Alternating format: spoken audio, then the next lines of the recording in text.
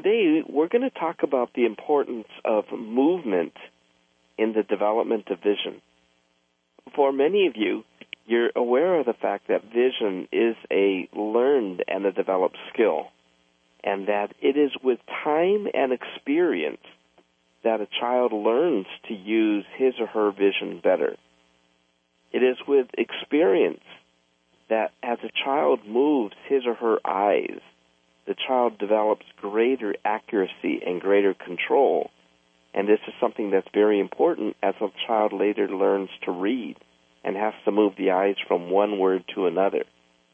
It's also very similar that a child's ability to perceive how close or how far an object, depth perception, is something that is also learned and developed. So today we're going to talk about the importance of movement in the development of vision.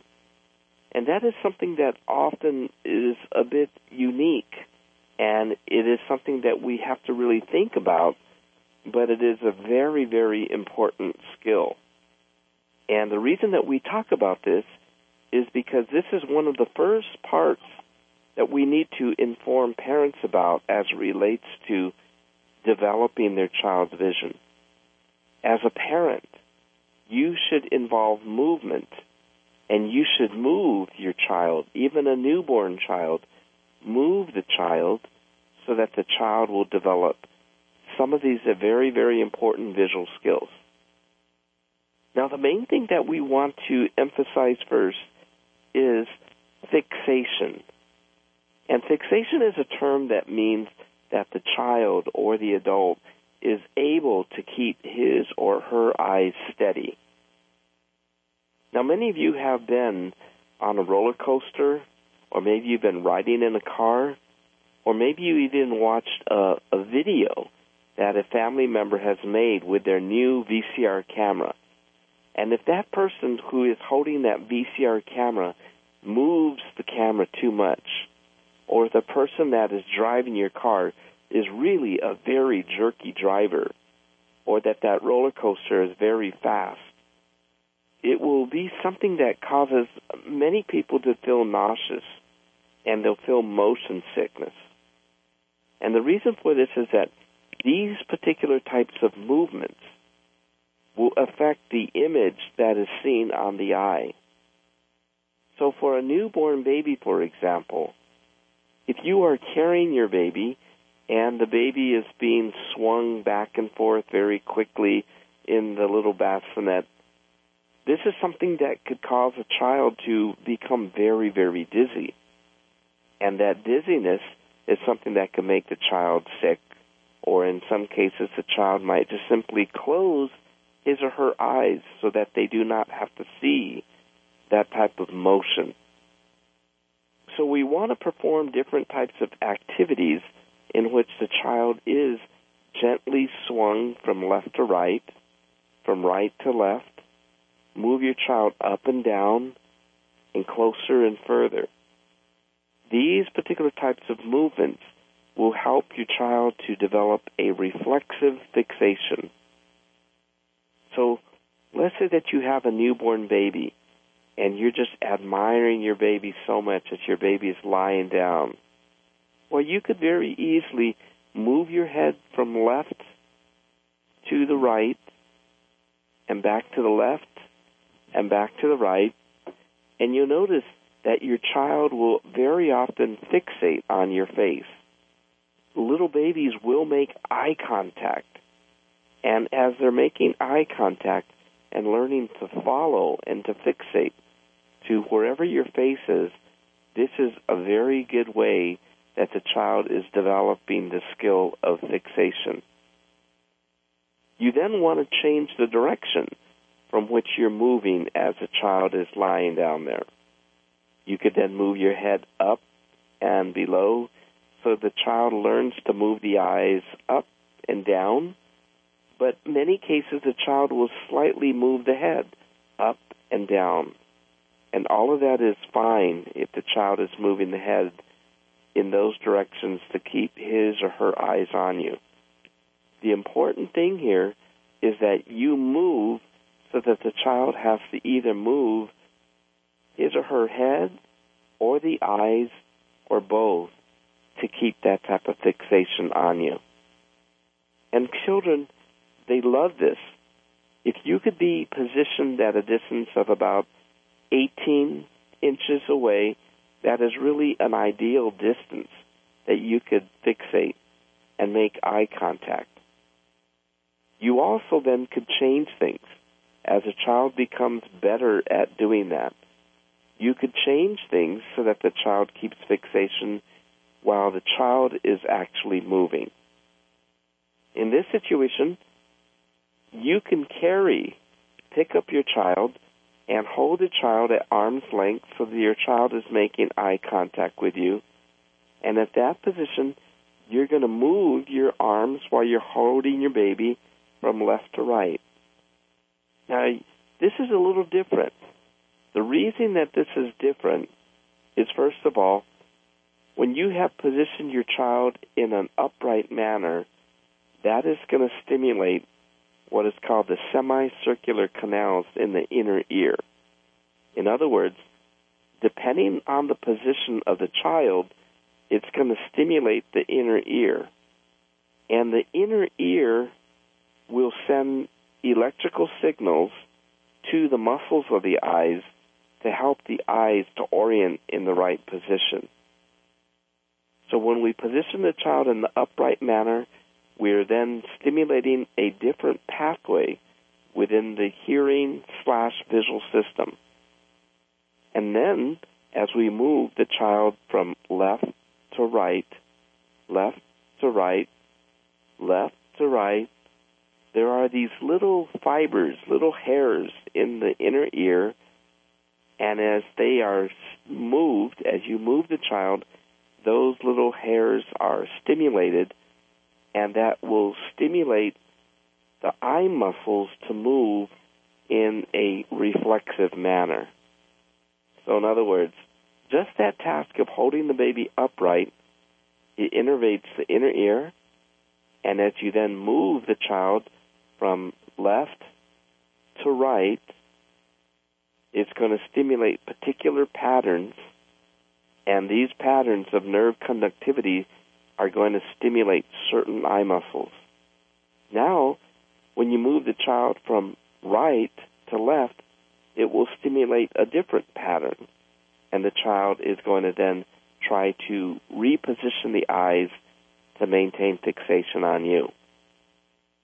You could then do the same thing while you're moving the child up and down, and you could also do it diagonally.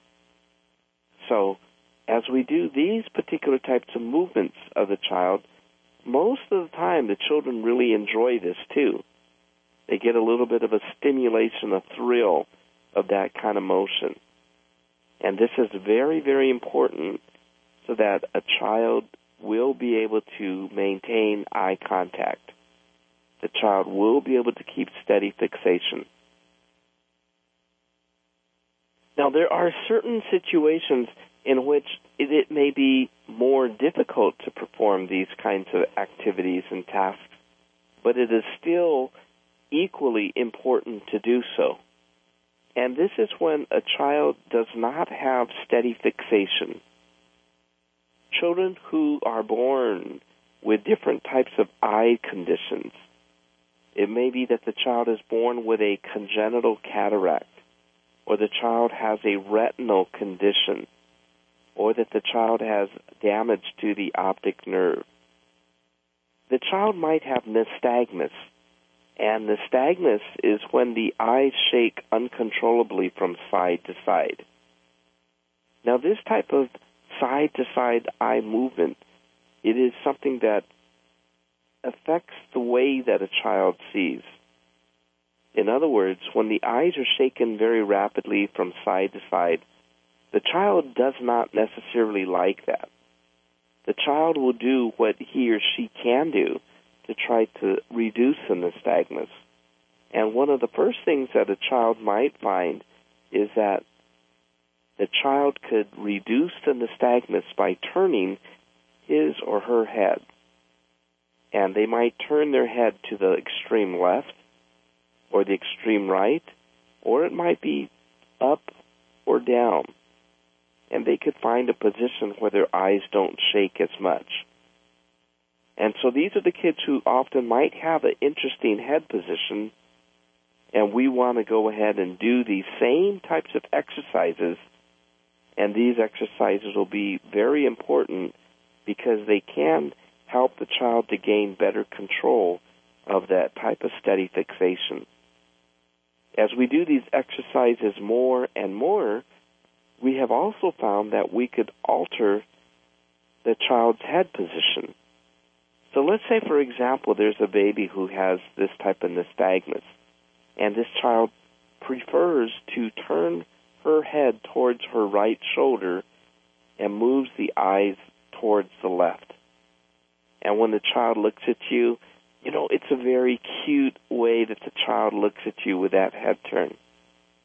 Now, as we do these exercises, we often will find that pretty soon the child doesn't have to turn the head as far to the right to control the nystagmus. And before long, we find that the child's head might be fairly straight, and the child could keep steady fixation. And this type of head posture, it is very, very important because of the fact that when the child could keep the head straighter, the child is able to use both eyes together better. When a child just turns the head towards the extreme right, usually they're just using the left eye. Or if they turn their head to their extreme left, they're then usually only using their right eye. So you might then say, well, what's so important about the child using both eyes together? Well, when we use both eyes together, this allows the child to do two things. Number one, if the child is using both eyes, that means each eye receives stimulation, and the visual regions of the brain that develop clarity of sight, it develops for each eye. So that is very important, because if a child always only uses one eye and turns the head so he's not using the other eye, the eye that is not being used will not develop the normal or the maximal clarity of sight. And this is something that is called amblyopia. And amblyopia is something that we really want to treat very early on. And for some of these kids with amblyopia, we will perform patching, where we will patch the stronger eye to force them to use the weaker eye to stimulate vision. The second reason that it's very important that a child will use both eyes at the same time is that when we use both eyes together simultaneously, it provides us with the ability to see 3D depth perception, also known as stereoscopic depth perception. Now, with stereoscopic depth perception, this is the highest level of depth perception that a person may have. And so this would help the child who is learning to walk, because the child could perceive how close or how far the corner of that door is. The child with stereoscopic depth perception will have much better eye-hand coordination as that child goes to reach for the cup to drink some water. The stereoscopic depth perception is also really important if that child's going to play certain types of sports or later drive a car. So it's very important that we develop the depth perception during the first few years of life. Preferably by the first 2 years of life, we want to make certain the child is using both eyes together. Okay, so overall, the first thing that we talked about is developing the child's ability to keep the eyes fixated on the target of interest. And we begin this also by having the child look at mom or dad, and later we could then move by using visually stimulating pictures. Now, for young infants, we know that most young infants are able to see black and white much better than colored patterns. And this is why that early in life we could use these high contrast patterns. There used to be a visual stimulation booklet. It had 8.5 by 11 pieces of paper with black and white high contrast patterns. And this is something that you could hold at the distance of 18 inches as the child is lying down, and you can move that booklet so the child also learns how to fixate on things other than a person's face. But we like to begin first by using your face because it is so helpful if a child is able to make eye contact. It means so much for a person to make eye contact with another because it really engages the other person and it lets others know that you are paying attention to them. You feel loved and appreciated. And just kind of a side note, as I have lost vision throughout the years, and it's hard for me to believe, but I've been blind now for almost 8 years, where I've been totally blind. And it was very interesting because one time my wife was talking to me, and she says, "Are you listening to me?" We were having lunch, and she kind of said it like, "Are you listening to me?" You know that attitude, right? "Are you listening to me?" I said, Yes, I'm listening. I'm paying attention.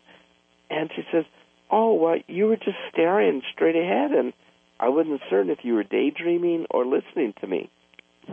And it made me realize that even though I'm a person who understands the importance of making eye contact, when you don't have normal vision or you don't have any vision, sometimes that is not a reflexive thing to do any longer. In other words, I started to lose the automaticity of making eye contact because of my blindness. And it reminded me, boy, when anybody's talked to me, I really have to turn my head and my eyes and do my best to make eye contact with them because they may often perceive that I'm not paying attention. And this is going to be very important for kids as they're making friends with others, that they also make that eye contact. Now, the next reason that is very important that we have movement is so that the child learns to integrate and use different regions of the brain at the same time. And this is going to be what many people would just call eye-hand coordination.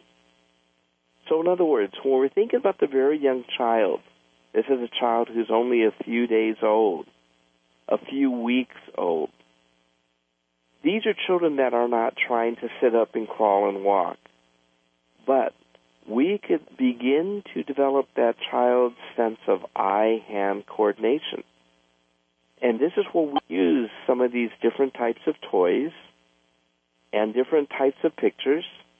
And what we can do is ask the child to look at that. When we move these toys and we shake them, it could be a rattler. It could be a black and white drum that we spin.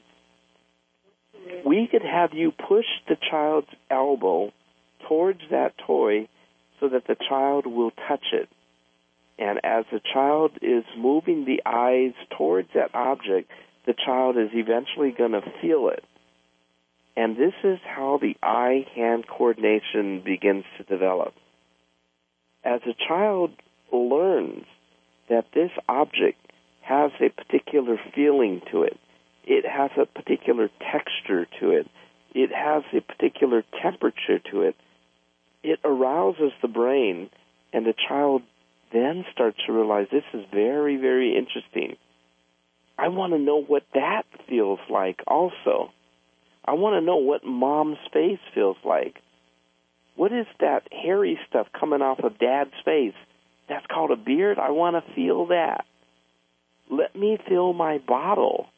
Why is my bottle warm with this warm milk? And why is this other bottle cold?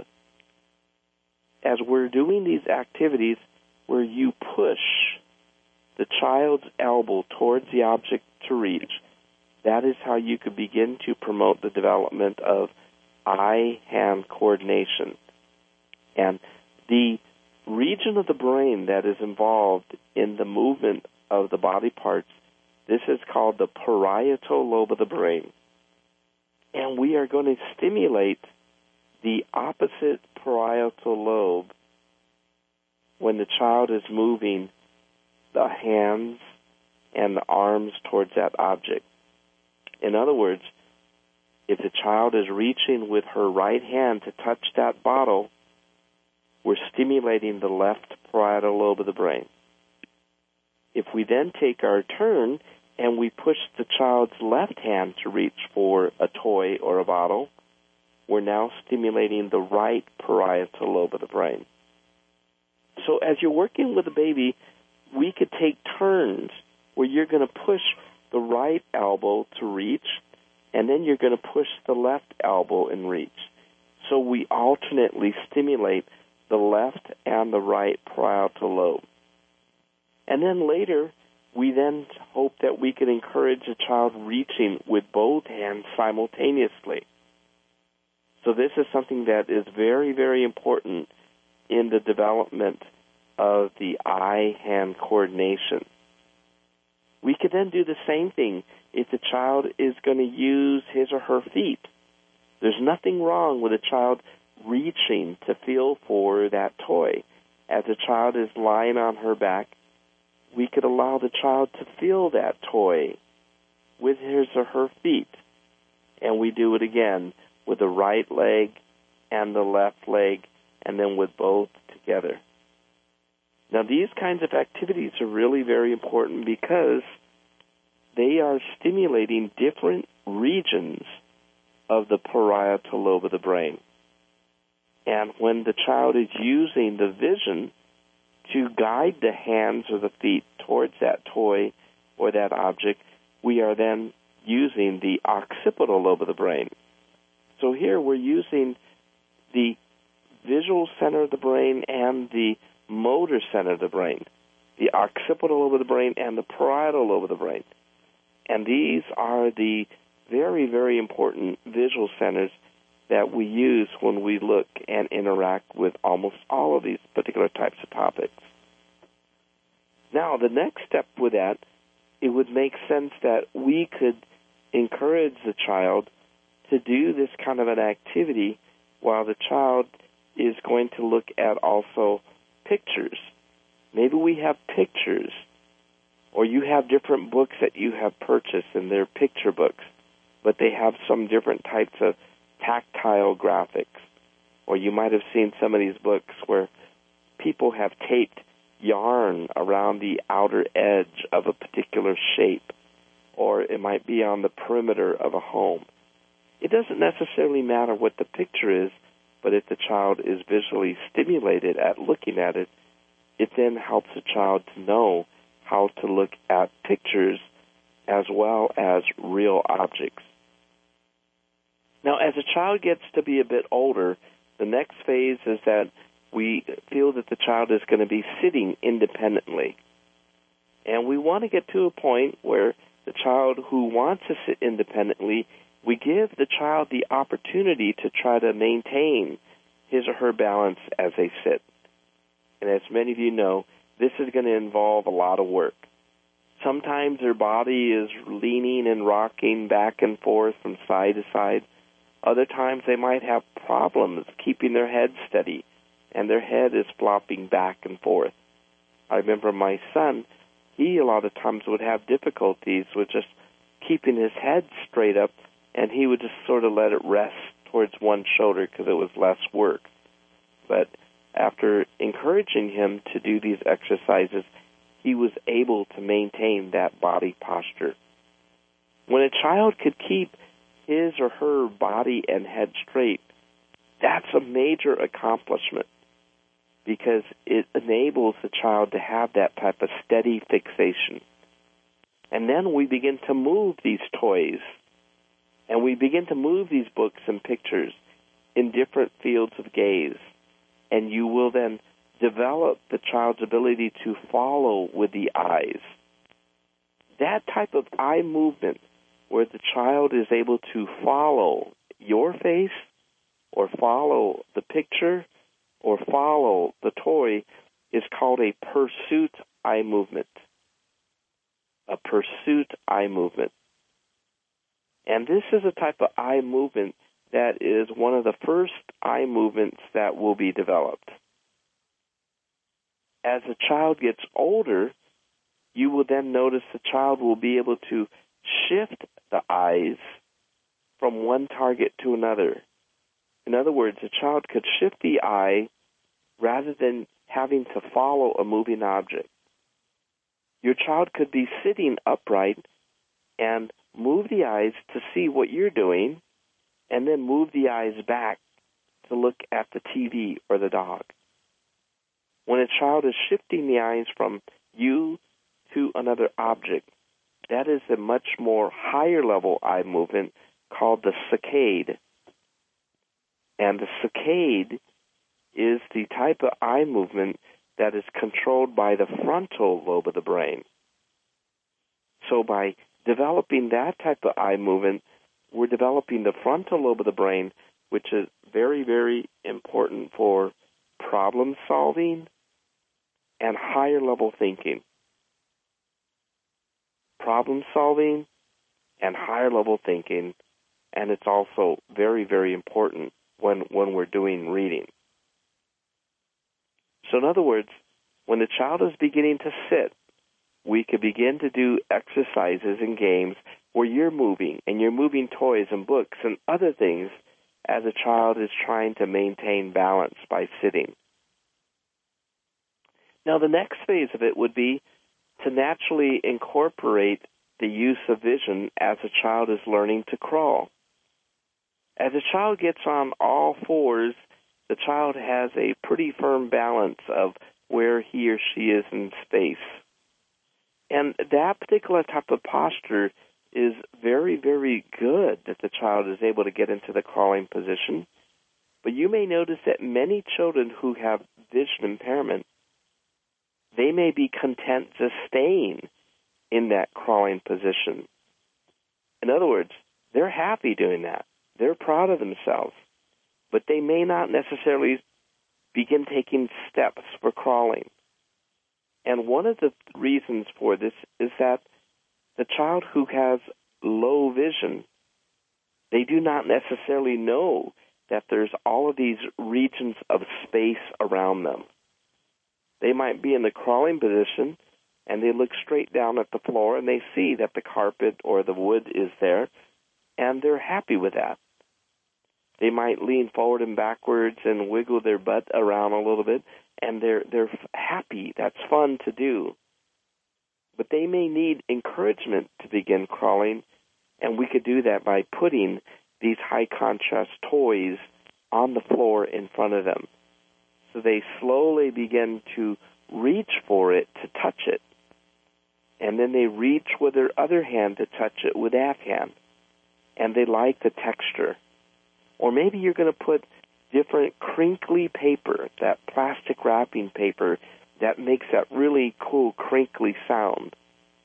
And you could let the child touch that and begin to take steps crawling towards that. But it's very, very helpful to now allow the child to begin moving in the crawling position. A couple of reasons why that's so important is, number one, we want the child to use his or her vision while he or she is crawling.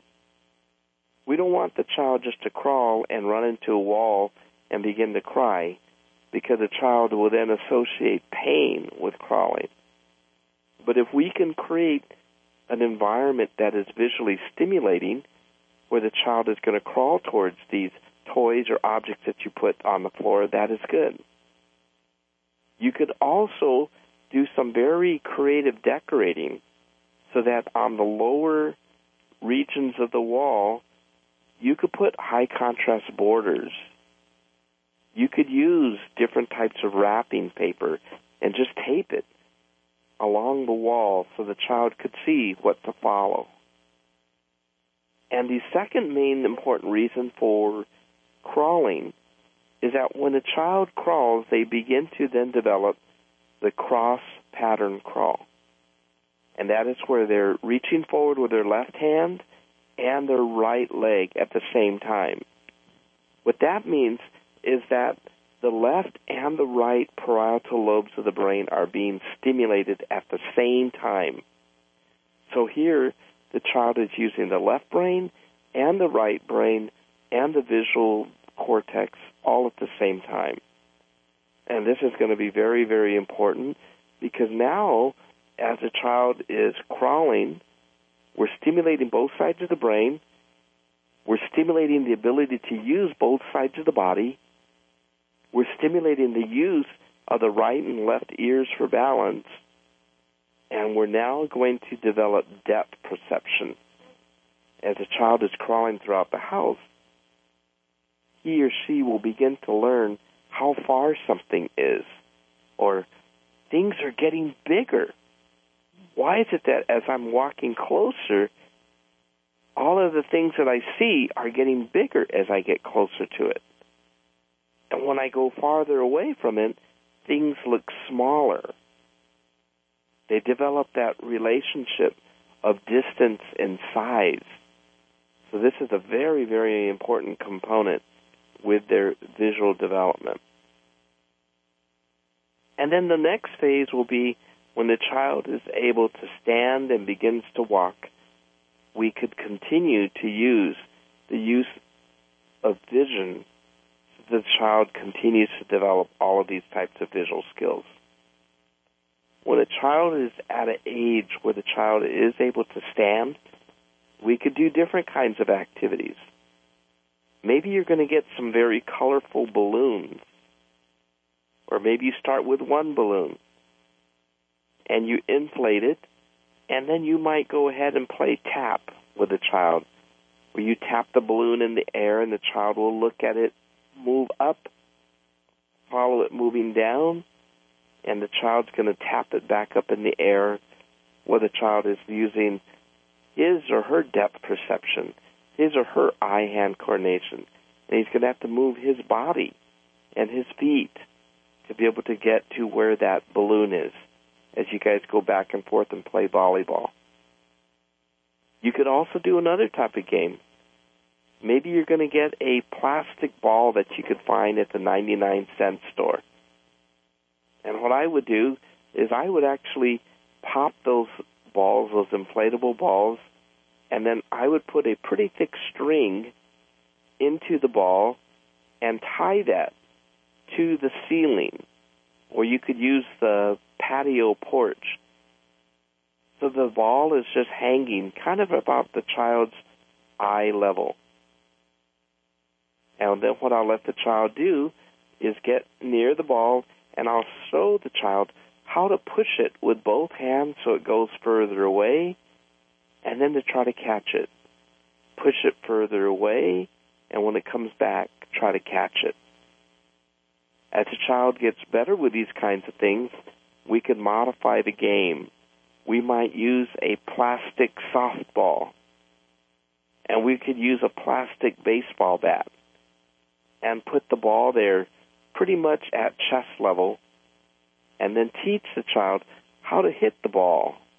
And so this develops the eye-hand coordination and the depth perception. So all in all, the importance of these kinds of activities for the young child is very, very important in developing the ability of the brain to be used simultaneously as the body is moving and as a person is using the eyes. When my office, when the doctors and I, when we examine a lot of kids who are much older, these are kids who are teenagers, and they say that they would love to learn to be able to get better at playing sports. Many times what we find is that the reason that they're not good in sports is because they do not have this ability to use their vision and the other regions of the brain together simultaneously. if they're just sitting, they could use their vision very well to work on the computer and to read. But if their body is moving, or if they have to move their body to react to what has been seen, they're two disjointed steps, and it's too difficult. And if these are kids who have adequate vision to get a driver's license, these kids are terrible drivers. They do not have that normal visual reaction to react to a car that's coming in their lane or a pedestrian.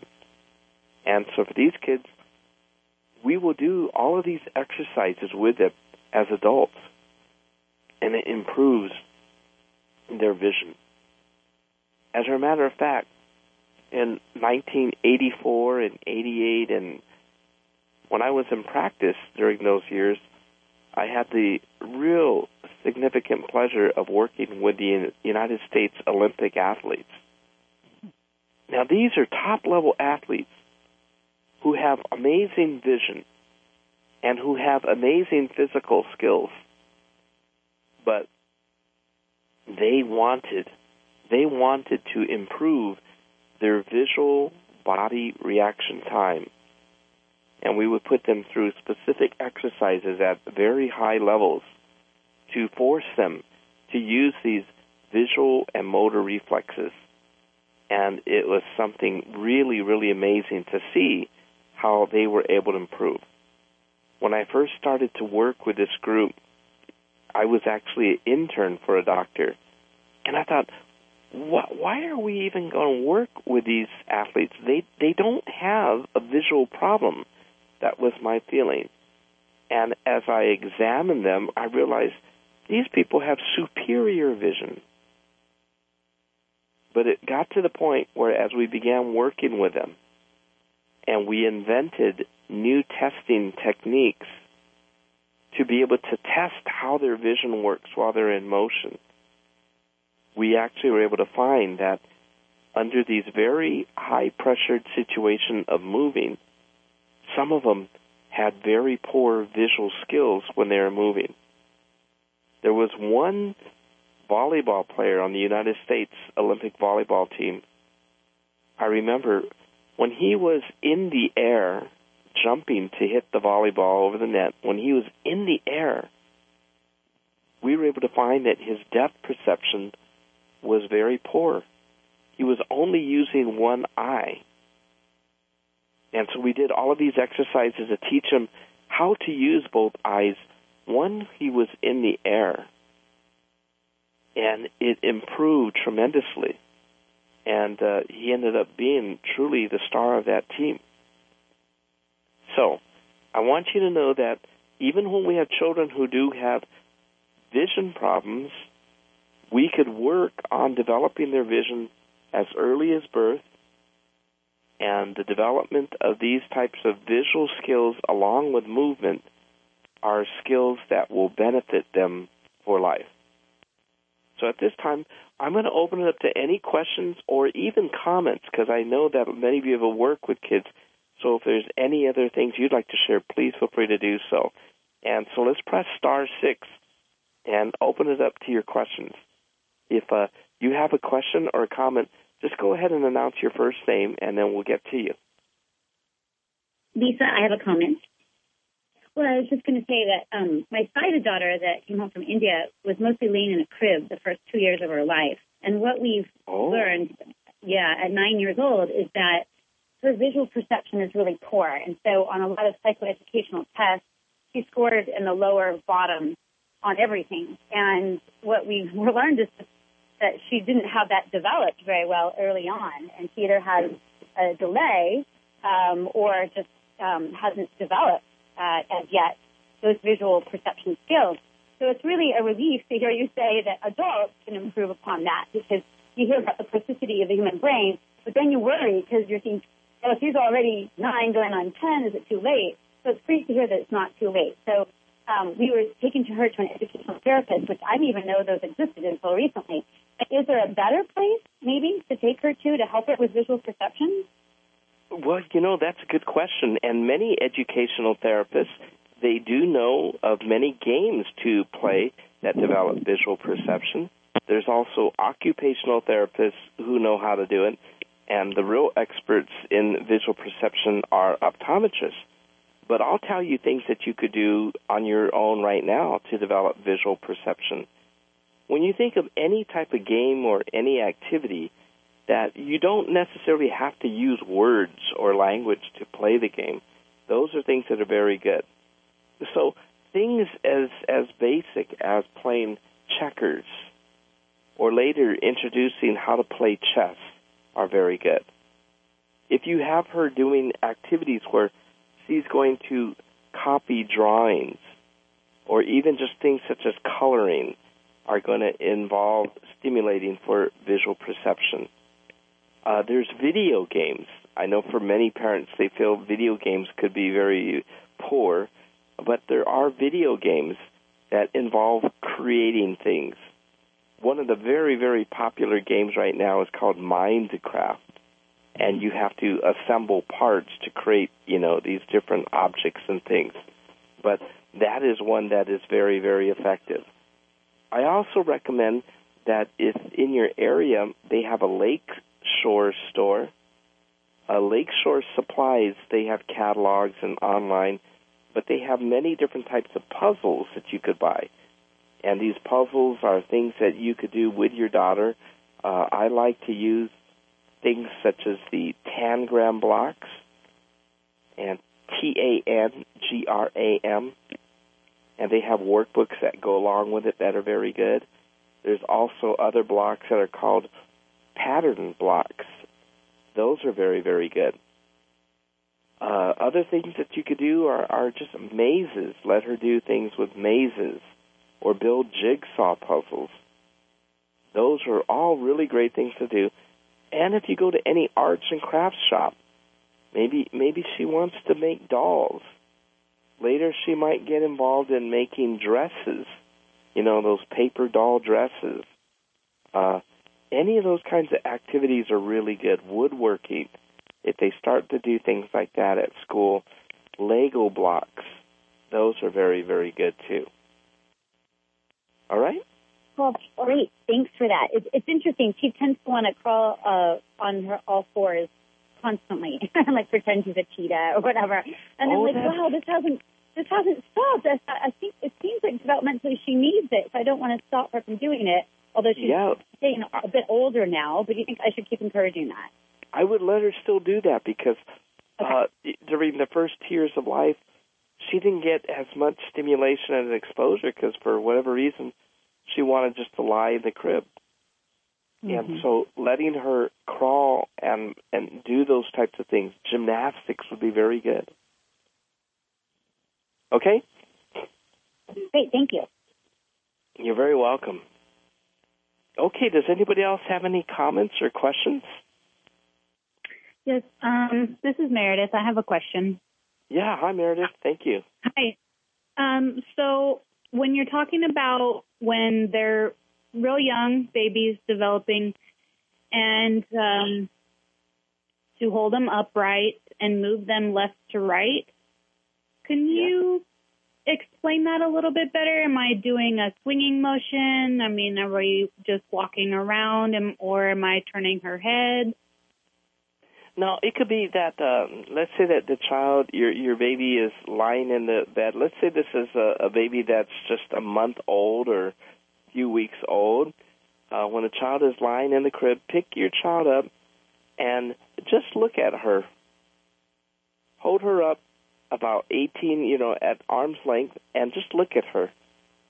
Smile, make faces, and make the observation, is she looking at you?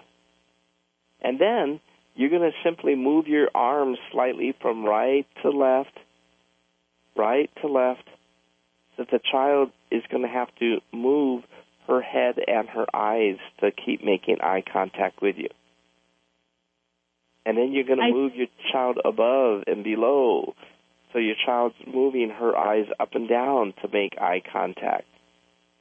And then you could pull your baby in closer, give her a hug, and then move her further out, just so that she gets that experience of trying to follow and keep her eyes on you. Okay, does that make sense? Yes, so it's more me doing the movement, not so much her. Yeah, you're going to be moving your arms as you're carrying her, but she's going to have to move her eyes and her head to be able to keep looking at you.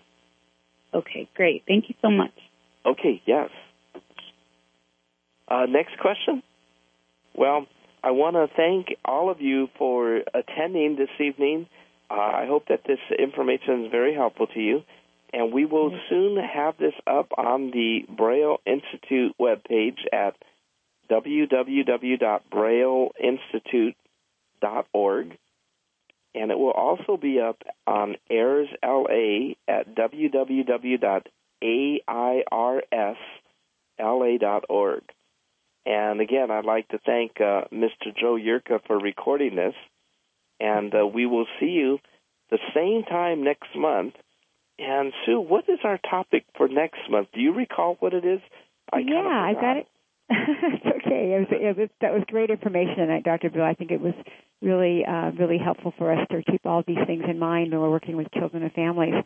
Next month on May 9th, it will be how to develop your child's ability to process visual information. So, again, encouraging your child's use of vision and all the things you've been kind of so graciously been teaching us. So it's great. Thank you. Okay. All right. Well, again, thank you for inviting us on the show, Sue. And we'll see everybody next month. Okay? All right. Goodbye, everybody.